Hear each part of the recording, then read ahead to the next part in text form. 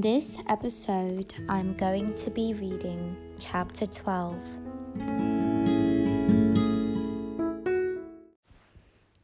Put your mind to rest.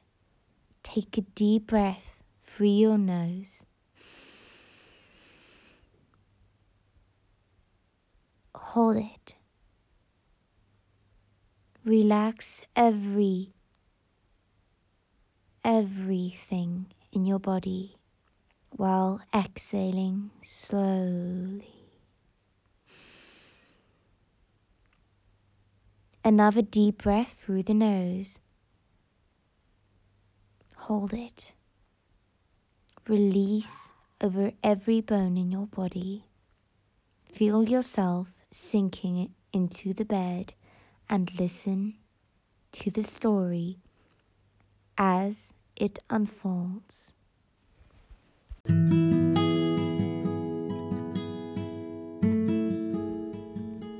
August 15, Camp Winfield Scott, Washington. Heat and sultriness sat on Washington like a cover on a pot of boiled squash. But the army continued to drill. Between drillings, the soldiers were taken with lassitude and lolled around on the green lawns under the trees, talking of home.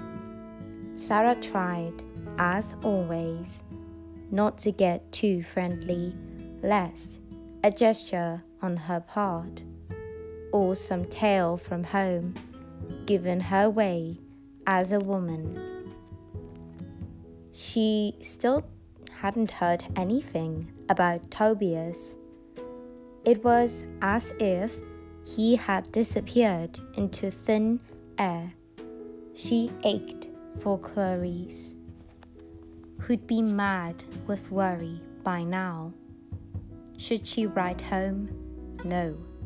She'd ask Hammond again if he'd heard anything.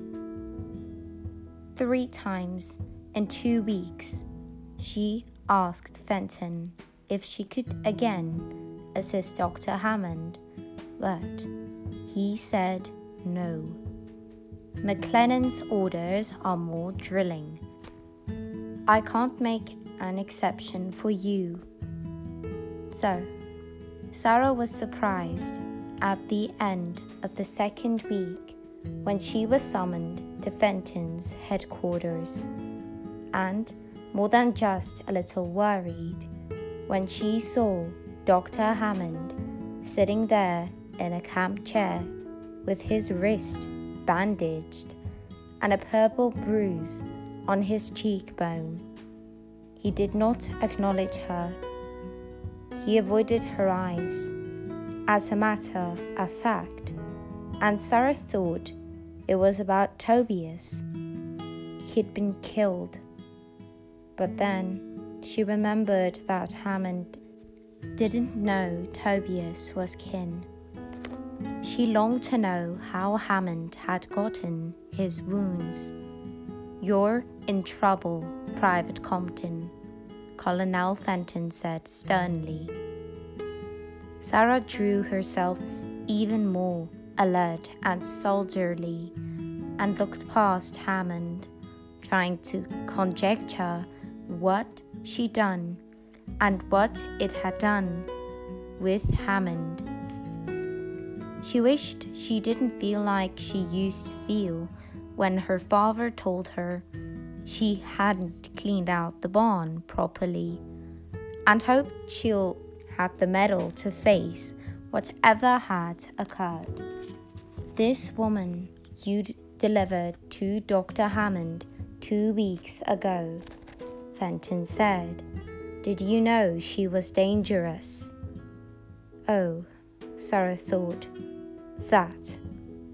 And she felt herself letting go of her nervousness just a bit. "She shot at me in front of her house, sir, twice. I shot back and wounded her. I told Dr. Hammond Did you know she was dyed in the wool, rebel? Not exactly, sir. I knew she was upset. She said she hated all soldiers and both armies. She said they were crazy. I took it that she was not right in the head because she lost her husband and sons. Well, she tried to kill Dr. Hammond, Fenton went on. She offered to help in the hospital and did well for a while. Then, yesterday, she attacked him with a knife. Sarah was genuinely aghast. She looked at Dr. Hammond. I'm sorry, sir. I didn't know. Without answering her, Hammond scowled morosely and waved a hand, dismissing the matter. So, then, what was the problem? Why did you bring her back over our lines? Colonel Fenton asked. I had to be back at the rebel guardhouse on their side of the bridge in 2 hours, sir, and she was yelling and taking on in front of her house. She alerted her servants. I knew if they suspected anything was going on, they'd get help. I'd be detained and maybe never get back.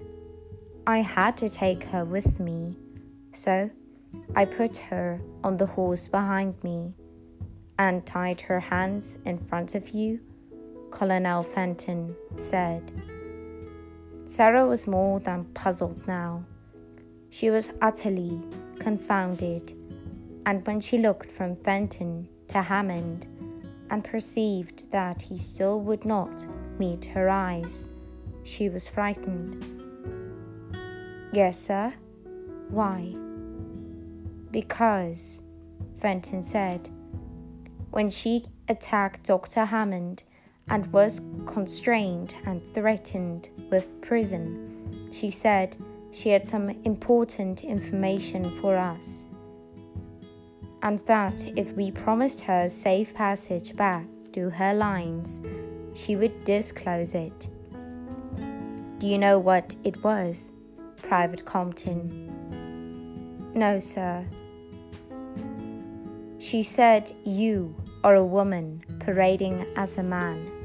She said when she had her hands tied in front of you on your uniform blouse, she could discern signs that you are a woman. How say you to this charge, Private Compton? Sarah felt herself collapsing, falling in on herself. Despair ran through her. She took a quick look at Hammond, but he appeared betrayed. Yes, she supposed she had betrayed him, and everyone.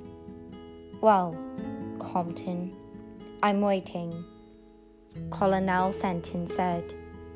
Do you wish to admit to your sex, or do you wish to deny it, and have Dr. Hammond here examine you? Sarah knew a trap when she was in one. There was nothing for it. I admit it, sir, she said dismally. There was a loud noise as Colonel Fenton slammed his hand down on his desk. Then he turned to Hammond. One of my best, he said. I was going to put him or her up for promotion. Isn't that the way of it? Will? Dr. Hammond shrugged, still saying nothing, and still not looking at Sarah. What was it now? She'd admitted her deceit. Now he looked as if he was about to be betrayed her. This is serious business, Compton, or whatever your name is. What is it, anyway? Sarah Wheelock, sir. And where did you learn to shoot a gun and march and do all the manner of things in the way of a soldier? At home, on the farm, sir. I worked the farm with my sister. I shot game to put food on the family table. Please don't tell my family, sir, please. I'm not worried about your family, Wheelock. I'm worried about you. I'll have to drum you out of the army. There will be punishment, possibly jail. Jail, sir. Sarah felt her face go white. Jail for wanting to serve her country? I don't know, Fenton said. There are no rules yet for this kind of infraction, except taking the oath and lying about it. How old are you, Wheelock? 16, Sarah said miserably. Well, you lied under oath about your age then, not to mention making a mockery of the army. Serious charges, Wheelock. I'll have to take this up with my superiors unless... He hesitated and looked at Dr. Hammond. The look that went between them was heavy with meaning. Unless you wish to hear the way Dr. Hammond could get you out of this mess, Wheelock, do you? Sarah felt hope. Yes, sir. I'll do anything to make amends. Numbing, she thought. They'll be wanting now to make me a female nurse. Word had it that they were flooding Washington under the supervision of a woman called Dorothea Dix. The doctors did not like them, of course, but she had already worked with Dr. Hammond. He'd seen what she could do. Is that why he was here? Doctor, Colonel Fenton said. He stood up. He looked down at Sarah, but his look was guarded. He gave no hint of past friendship. Do you recollect a man who calls himself the Comte de Paris? Yes, sir. He came to the hospital one day. You nurses were putting on an entertainment, Hammond reminded her. You were playing Topsy. He was much taken with your act. Sarah only nodded, trying to figure out how this fit in with what they wanted of her. You want me to entertain for the wounded, sir? She asked. Certainly, I can do that. But wouldn't nursing be more useful? Quiet! Dr. Hammond snapped. I haven't finished. He was angry with her.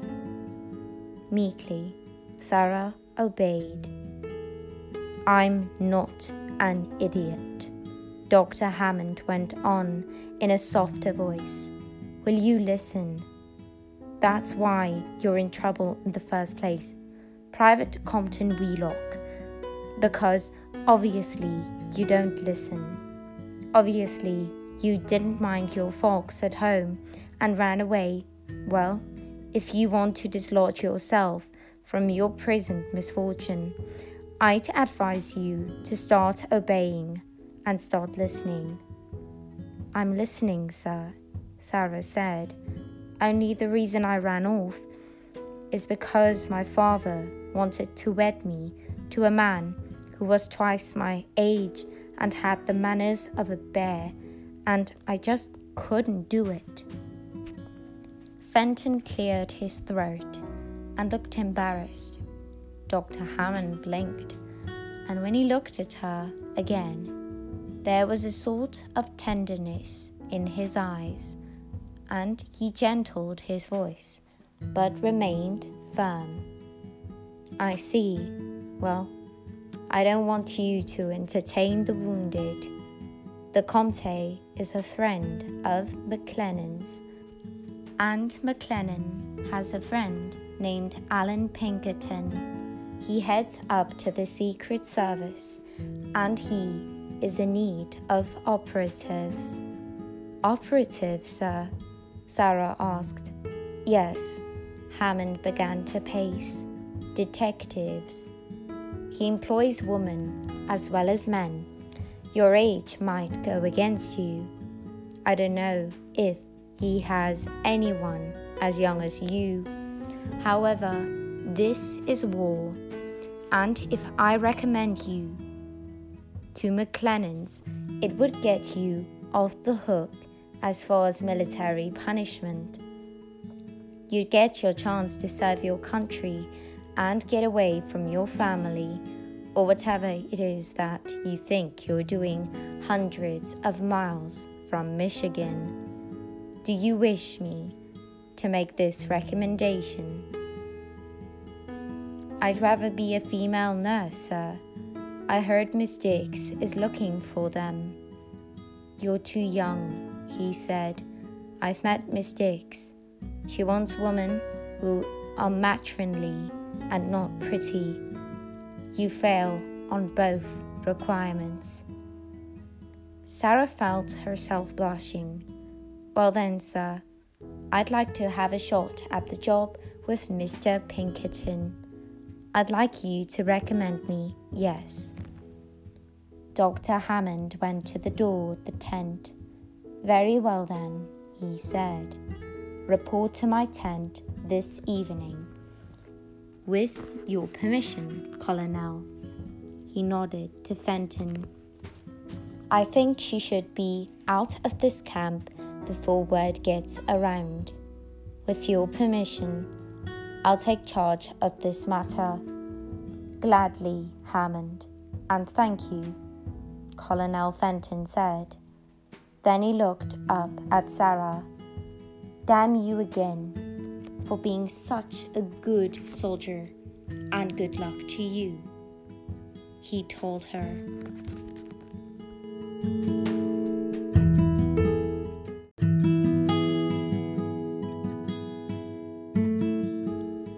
Sadly, all good things must come to an end, so I bid you good night, sleep tight, and don't let the bedbugs bite.